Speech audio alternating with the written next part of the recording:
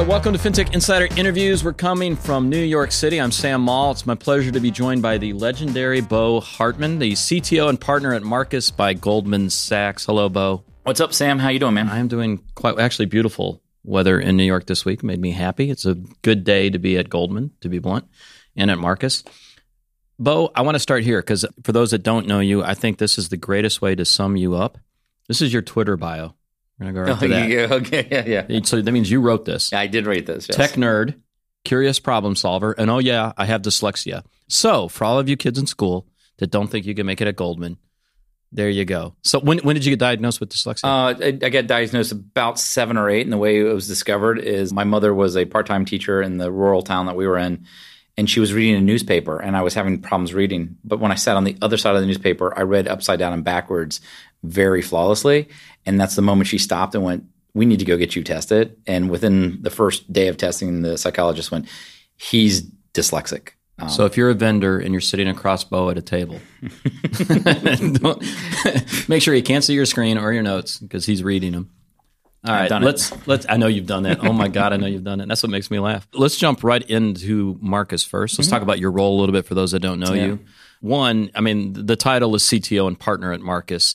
Talk to us a little bit about what that actually entails. Yeah, what that entails. Breaking news for you today is that it was announced about a week or two ago that I'll be leaving Marcus after a couple of launches and taking over digital strategy integration for Goldman Sachs. So that'll be a new chapter. But the Marcus part on the CTO piece, right? My jaw just kind of fell a little bit because that's actually really cool news. Yeah, so. It's going to be a massive challenge, and I was really up for the challenge. So it's going to be kind of cool.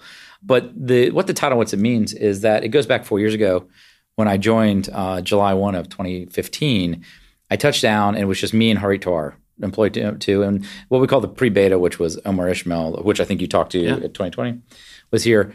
The whole concept of the CTO role was not only to bring engineering to bear, but to bring business thinking to engineering so that we could create this digital experience that had not been seen from the ground up. And ever since then, it's been a partnership. We went from those handful of people in those early days to well over thousands of people now 4 years later. 4 businesses launched. I mean, it's just an incredible journey. In this industry, Marcus is constantly put up as a use case, right? Of here's a bank that's 165 years old. 150, yeah. Yeah, that it has done it, right? I mean, it's no longer theory. They've proven right. that you can do this. I think the last time you were in my office, you and David, I showed you the line of code, right? The first line of code that we wrote, and we memorialized it because when we wrote it, at that moment, I knew that there was something special because of the energy and passion that people put into even the early days, even the early prototypes of we got to get this right for the customers. And the fact that the firm was so supportive of us in that journey, you would have never thought that of an institution with that much history behind it. Yeah, I mean, that's the running joke, I guess you would say, that when you look at fintech and you look at banking, right? I don't care what country you're in, that you've just got folks who are more or less clocking in and sitting at the cubicles and doing all that. And that's what I like about what you all were able to do. You proved that's not true. With success, right? Success is you actually have customers. We have customers. We're servicing customers. The big launch that we're sitting around today watching go off. And what actually excites me is that not only do we have people we brought in from the outside to bring in fresh perspective and difference, we have a massive community of folks that were already in the firm joining us to help us make something different, both culturally and product-wise and technology-wise. And so it's been incredible. It's actually been a feeder into other banks in New York too. I mean, we're name dropping names. Yeah, but that's normal, right? I mean, you have those natural cycles to where you're going to be working at a couple of different banks, but it's almost a launching pad, right? I think that's outstanding. Well, one of the things that I've always said, and if you go back and talk to the folks that have been on my team, I always said that I wanted to create an organization that was recognized as giving people opportunities to grow and stretch and to learn. And I always also wanted to be a place where managers fought to recruit out. And everyone always asked me, they said, why would you want folks to be recruited out of your organization? I said, because you get a headline then. If you go here on this journey, you're going to learn new skills, then you're going to be valuable. Other managers will recognize that and say, they then start sending you people saying, hey, this person needs a new stage or a new opportunity. So it does become a virtual cycle if you're open to it. I've done a little bit of research on Bo. I actually read this recommendation on LinkedIn, right? Yeah, there's some good recommendations on LinkedIn, but it touches on what you just said. This was written about Bo, probably by Bo under a pseudonym, but somebody that used to work with Bo. There's a calculated difference between a leader and a leader of leaders. Bo was definitely the latter. Oh, yeah. That's a good one. Yeah, I was actually, he was the head of HR for me at Barclaycard. Again, it was just an absolute incredible time. Different organization, very large. He actually helped us make it exciting and interesting. Yeah. So outside of one job where you were working with the Army as a civilian, but as a contractor working with them, you've only done banking, right? I mean, Capital One, Barclays, and Goldman. Is that right? And Goldman, yeah. That's not that typical. I mean, honestly. Yeah, no, it's funny. If you would have told the young version of me sitting in college, right, studying international affairs, hey, you're going to be in banking, I would have laughed hysterically. What's kept you in it? Two things, actually, which are the two things that surprised me the most. The first one is I've actually been a part of some of the most innovative and interesting places in the world. Cap One, I was there for 13 years during what I call the golden era, right? We were inventing things that just didn't exist in the credit card market. Two, went to, Barclaycard, a multinational, venerable bank. And then, of course, coming to Goldman in and of itself is its own statement. So I've had the chance that every time I think my last job was my most interesting job, there's another chance to do cool things. The second thing is I actually found that banking's not boring. Banking is about the most intimate interactions you can have with a human outside of a relationship because it permeates everything that they do, right? Folks have a sense of fear and foreboding about their financial situation, or their financial situation can enable them to send their kids to college or to take care of their ailing parents. When you look at that relationship, you can see human life cycle, right? And without it, it doesn't exist. And I think all too often we in banking either, become sort of jaded and believe, hey, it's just a process in and out. And I think people see banks as not always being there to helpful. And that's what I liked about what we came here to do with Goldman and Marcus by Goldman Sachs is that we literally focus on that moment to say, how do we get people re-engaged back into banking and feel like, hey, this is going to be valuable to me. It's going to help me. And that's actually one of the things that's kept me in the industry. You said this was probably a third quality of you. And when you look back at your career as an outsider, looking at you and going through some of the stuff you wrote on an internal blog one time that curiosity is a superpower. That's a great line. Oh, dude, yeah. So I'm assuming that's incredibly true of you, and that's what you look for in the people you hire out for the team? Oh, yeah. So the one things I always do when I look for hiring team, and a lot of folks have been asking me through my career, how have you been able to constitute these group of people that you would never pick to put together and always have these incredible results on the other side of it? And to the point we were talking about earlier, you can see where some of my directs and my old teams have gone and do now, and you can see that lineage. And I always look for two things. The first thing I look for is the person covering my blind spot, right? So that's a good one. Right? Yeah. So I don't want clones of me. I want people who are going to cover a blind spot and push me and make me think better. And you can look at my teams, and we did not do yes men very often. And then the second one is the curiosity piece. I read a book right before I went to Barclays from Cap One, and it talked about most organizations get stagnant because they lose curiosity. And if you can help people gain curiosity again, then magical things can take place on the other side of it. And so always being naturally curious, I snagged onto that. Do you remember what the book was? I believe it was Lynchpin or Tribes by Seth Godin. Okay. That sounds like a Seth Godin type of quote. Yeah, 100%. It was either Lynchpin or Tribes. I can't remember which one it was because I read both of them at the same time. So let's talk a little bit about Marcus. Again, this is a used case on almost every stage at every conference. The story surrounding that banks can't innovate. So what's the short version of what Marcus is? And is it what you thought it was going to be when you started? Oh, that's a good question. So let's do what I just made that one up. Yeah, so I was pretty good. Good job, actually. It's the coffee. Well, that's why we gave it to you.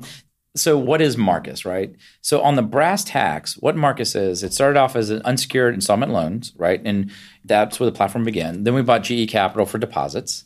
Then we launched UK deposits, and then, of course, we're launching a credit card product, and we're launching some other partnerships that will be coming down the line. So those are the products we put in the market. But as I've said before publicly, when we were actually doing the market research about what we wanted to launch and what we thought the pain points of customers were, we actually interviewed 10,000 people. And along that journey of interviewing 10,000 people of what they needed, we didn't find a business case. We found a purpose. And that's actually what surprised me the most. And the purpose was this. People had a feeling of dread and shame about their financial situation. So whether it was a focus group, whether it was individual conversations, or even conversations among us on the floor when we were sitting there late at night, people don't talk about their financial situations because there's a bit of shame about if they're in debt or if they have credit card debt or something like that. And what we found is, wouldn't it be incredible if we gave people the opportunity to actually realize it's not their fault, right? And that sometimes life just happens to them.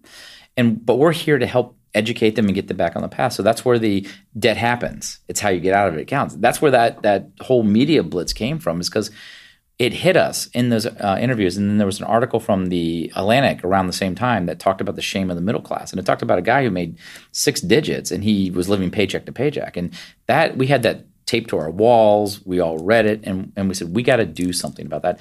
So that's what it became for us. We hammer that concept on every podcast we do. We talk about jobs to be done, right? Yeah. Actually looking at what is the end customer trying to do, not what is this product you're trying to sell. 100%. And solving for that, right? Solving for that. And you have to get in there and really have that conversation. Tell people they can trust you with that vulnerability. I'm a Marcus customer, right? Thank you. Yeah, incredibly simple, right? It does what it's supposed to do. Yeah. Right? Very straightforward. What makes it different about every other product that's out there? What do you think is the secret sauce? I think it's the simplicity. Give it away. I was going to say there's nothing to give it. It was the simplicity, right? I mean, I agree. We'll take the installment loans onboarding process. We talked about how not to make the customer get off the couch when applying for an installment loan. So at the very beginning of that funnel, that journey, we ask for literally 4 pieces of data. That's all we ask. We go in, we do a soft pull, right? And we can say, all we say is we don't say how much do you want to borrow. We say how much can you afford to pay back each month, right? So we're changing the dialogue in that moment. It's a behavioral nudge. A nudge, right? And we're changing it. And then we come up with 3 offers that we make. Actually, behind it, there are 25 offers or 21 offers that sit behind it. So if someone goes, actually I could afford a little bit more, or actually I need a little bit more, the next set comes right up.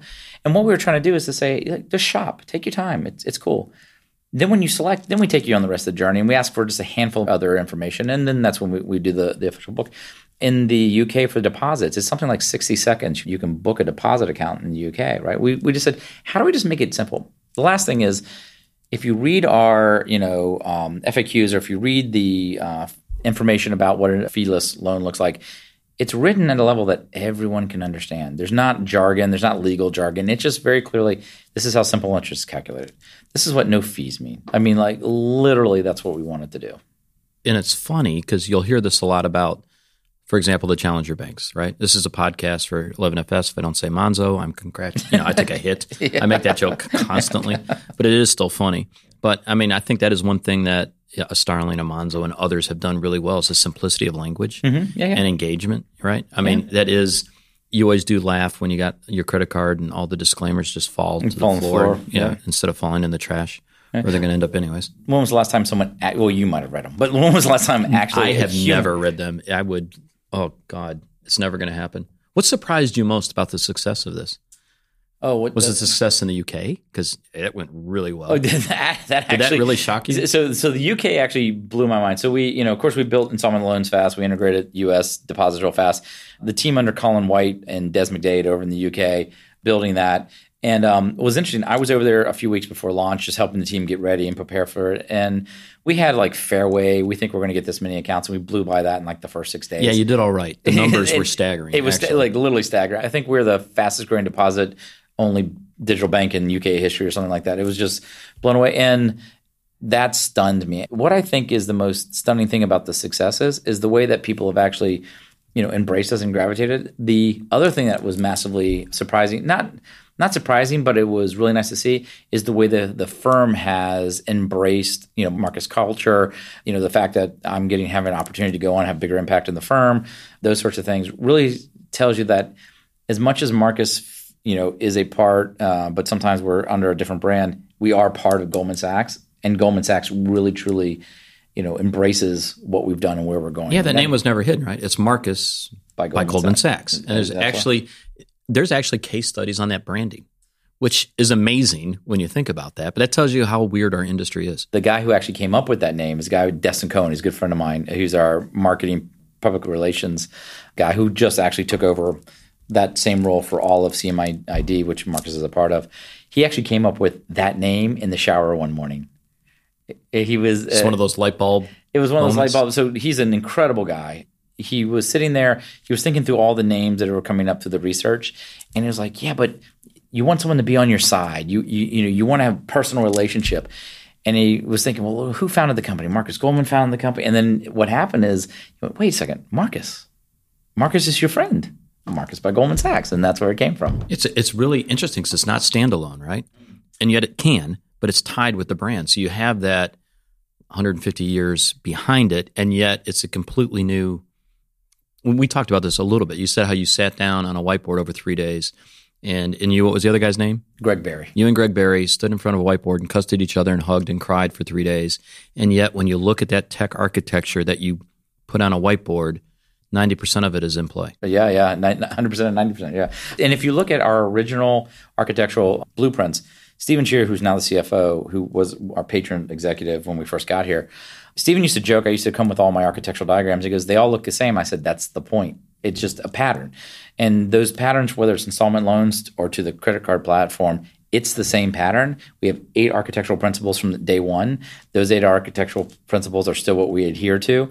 And when we... It keeps us so much cleaner, doesn't it? Right. It's purity of purpose, right? We're talking about a bank, everybody. Don't get that excited. But at the end of the day, though, it's purity of thought. It's the simplicity of that. 100%. And the other thing that's really cool is it's not dogmatic. So, for example, if we need to do something to meet a customer need, we will make the active decision, not the passive decision, that it's okay to take another choice, but let's be active about that choice.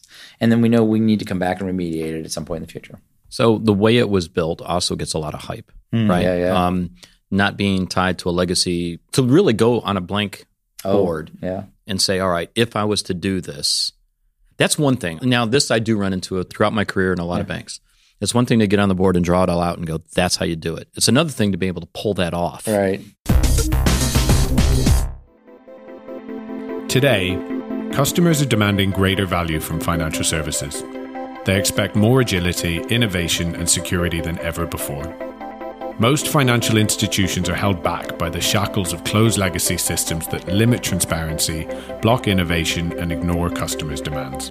Finastra has a bold vision to unlock the potential of people and business. They've created a platform for open innovation in the world of financial services with Fusion Fabric Cloud.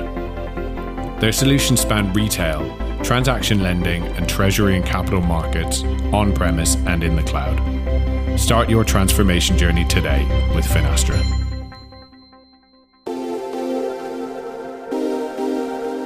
Sibos, the world's premier financial services event, is landing in London's XL on the 23rd to the 26th of September. More than 8,000 decision makers and experts from across the globe will gather to shape the future of finance, and the opportunities for fintechs will be bigger than ever. Specially priced fintech tickets are available. Don't miss out. Book today at sibos.com.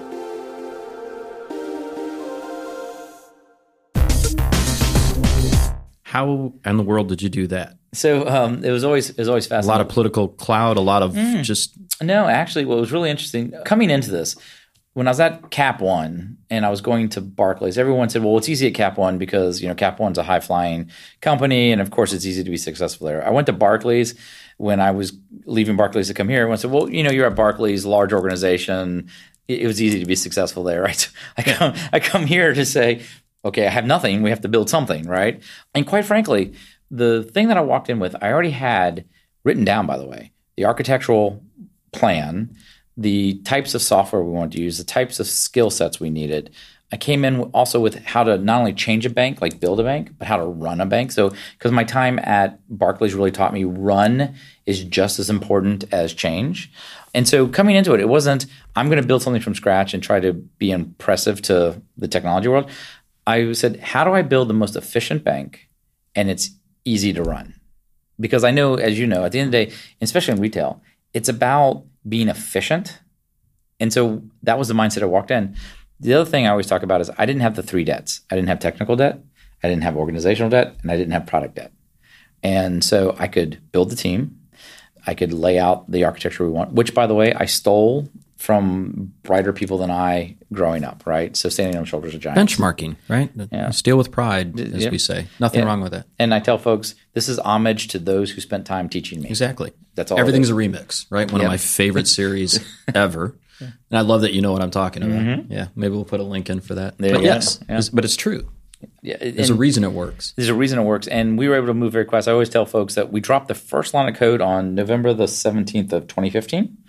We booked our first customer on October 17th of 2016. And I mean, and that infrastructure is running. Now we've upgraded and we've matured it, but that's running now. And those platforms support over 4 million customers right now. So one of the hardest things to do when you've seen success like this, this is very true in sports, it's true in everything, is keeping that team motivated, right? Yeah. And keeping the team, because you're running so fast. Exactly. And that's actually a lot different than a normal banking career. And I don't mean that mean. I came out of it, right? But it's a very, I think methodical is a good choice of words, right? And by nature, that's tough. How do you do that as a leader? So we're coming on 4 years now, Lex, if you count it, we're 4 years. And which really in reality is like a lot of years because of the speed. It's because of the speed. Well, I was thinking about this over the weekend because I knew, we were going to be launching some stuff. And I went 4 years and 4 businesses launched. Wow. I mean, like that's absolutely crazy. Well, and that's actually right now, career planning. This is your very typical, leadership moment where, again, like I said, you're finding the people that you're giving big stages and letting them grow. Now, there are actually some folks that you're saying, hey, let's go find you a bigger stage now, right? And there's some folks raising their hand saying, I would like a bigger stage. And so right now we're going through that cycle of how do we figure out how we put people in the most place. The good news about Marcus, though, is that we have such ambitious goals. The firm, like David Solomon's laid out those ambitious goals. There's no short list of opportunities. There's a lot of opportunities, right? So it's interesting. So you take that to your new role that's coming up, which is going to be one heck of a challenge because just about 5 minutes ago you said you had no technical debt. Yeah, right. No operation. Remember that little quote? This is a whole different view of it. You got to put a big X through that. That's a good challenge.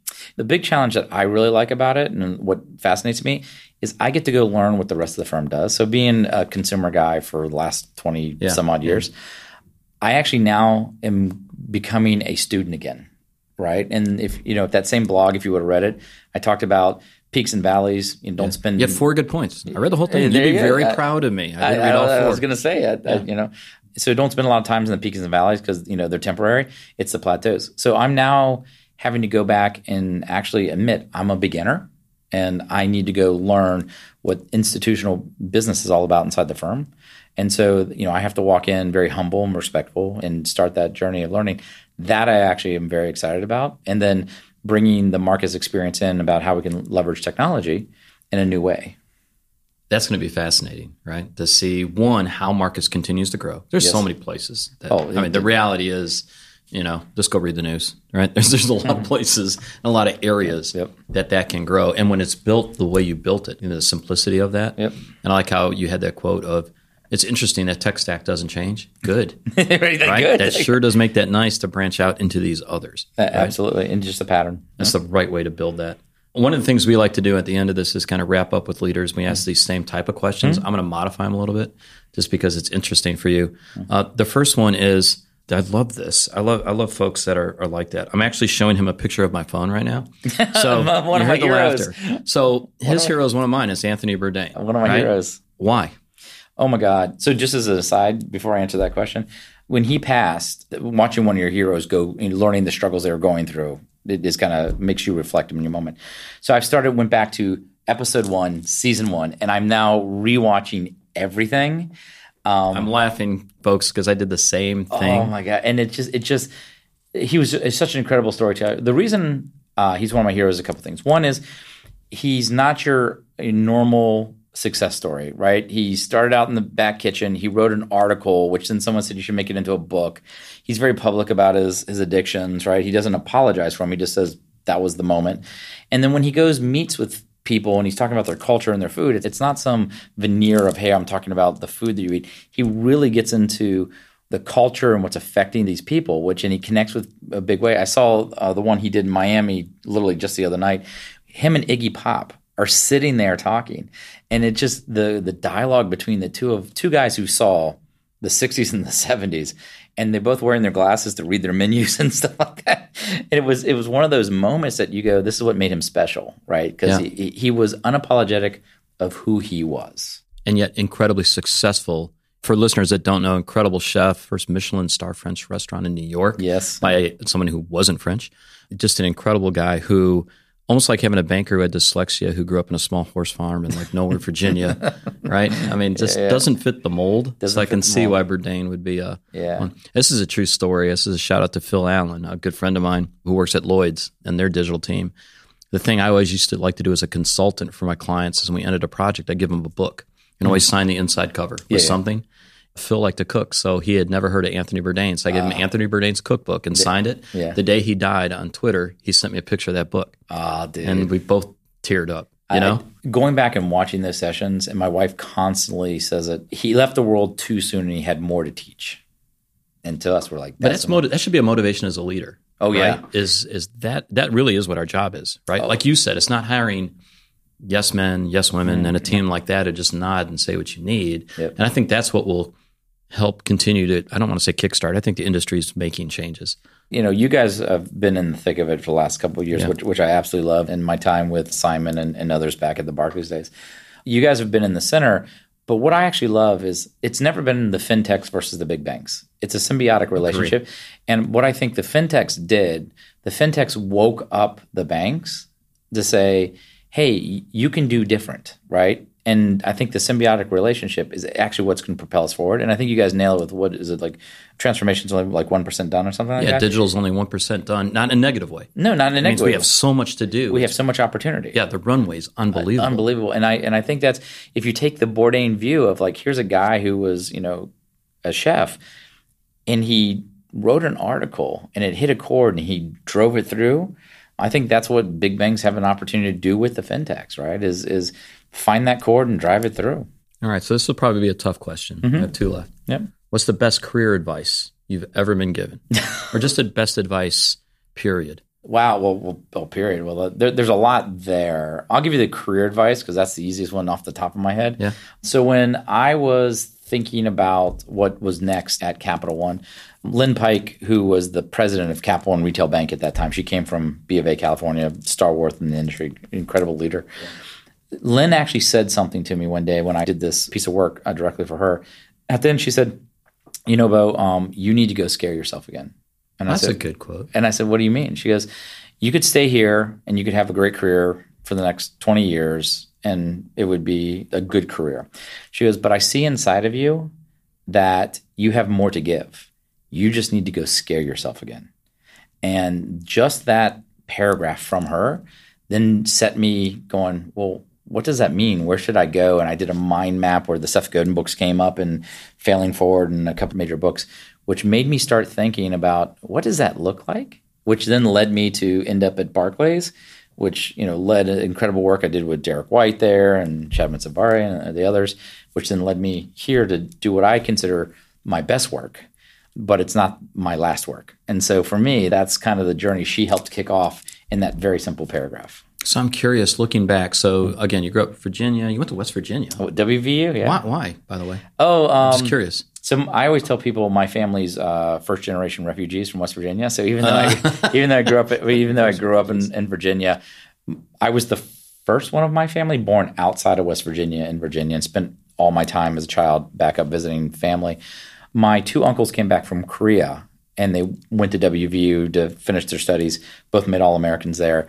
And my mother just said, just go visit the school, right? Just go visit the school. And I went up and visited school one weekend, ran into some friends of mine that were already going there. And I fell in love with the campus. I fell in love with the people. I was already connected to the state. I went there and it was the most incredible 4 years of my life. One of my heroes also graduated there, John Chambers. And so whenever I have a chance, John and I get to connect once a year with a company that we're both involved with. He walked up to me and said, you're the fellow West Virginia mountaineer, and we talk about the state and all that sort of stuff. And so that's how I ended there. And to this day, I wear a West Virginia hat. Ever since I've graduated, I've always had a West Virginia hat. No matter where I'm at on the planet, someone will always walk up to me and say, I'm a mountaineer. And then the song Country Roads, it'll still make me tear up. Yeah, Europe has no clue what we're talking about right now. No, actually, the biggest, I was in Kitzingen, Germany in 1994, 95 at a festival in this giant beer tent. 10:30 at night, packed with people, and all of a sudden, Country Roads is being played by the Oompa Band, and every single person in the tent was singing at the top of their lungs. And it was one of those moments where you just go, wow, that transcends everything. So when you look at the young talent that's coming out right now, all we continually hear about is the brain drain going out to the big tech, right? And you live in Austin, so you see it, right? Austin is an incredible town when it comes to tech talent and going there. But for several years, that's all we heard from Stage is the danger of losing this talent to the technology companies and not into banking. What would you tell these folks coming right out of school about actually looking at like a Goldman, for example? Actually last year, I actually did a small article on entrepreneur.com around just this topic, right? And it's what we were talking about one time. I tell folks, if you really want to have an impact on people's daily lives that actually matter, banking is the place to do it, right? And banking needs the talent, needs the innovation, and needs the energy and passion to come and be a part of that. For some reason along the way, banking got this reputation as boring, sleepy, organizations. And I go, no, if you really want to know how to help customers really change or improve their lives, banking is the easiest way to do it. And that's what I tell folks is that if you want to have impact, this is the place to come do it. And Goldman, I have to be honest with you, Goldman's an incredible place to be. The talent is off the charts. And some of the leaders I've been able to interact with, I've learned so much, and it makes me step back and go, wow, I thought I was okay before, but man, I got a lot to learn. Well, it's one of those, for me, I've got, several news feeds I have, and I've got keywords that are tagged, and Marcus would actually obviously be one of them. I would highly recommend you follow Bo. Good places on Twitter because it's pretty darn funny. It's Bo Hartman. Never call him Carl. Never call anybody him Carl. Call you Carl? Your wife, mother, anybody? No, actually, it's really funny. Well, when I know somebody calls me Carl, I know they don't know me, and that's the first thing. And then the only time my mother ever called me Carl Joseph Hartman II was when I was in trouble, and so it's always Bo. That's a good reason not to. Well, Bo Hartman on Twitter. It's a great account, one worth following. Everyone, thank you for joining us today. You want to find out more about us, follow us on FinTech Insider. Take a look at the site. Really easy to follow. Follow me on Twitter. I'm Sam Maul. That's pretty easy. Thank you for listening. If you like what you heard, subscribe to the podcast. Review us on iTunes. We love reading those reviews. Pass the podcast along to friends. I think that's one of the best things you can do. It's like a good book, okay? Pass the podcast along. If you know someone who loves FinTech and who isn't listening to FinTech Insider, tell them to hurry up and start listening to the show and subscribe. Thanks for listening, everybody. We'll talk to you next time.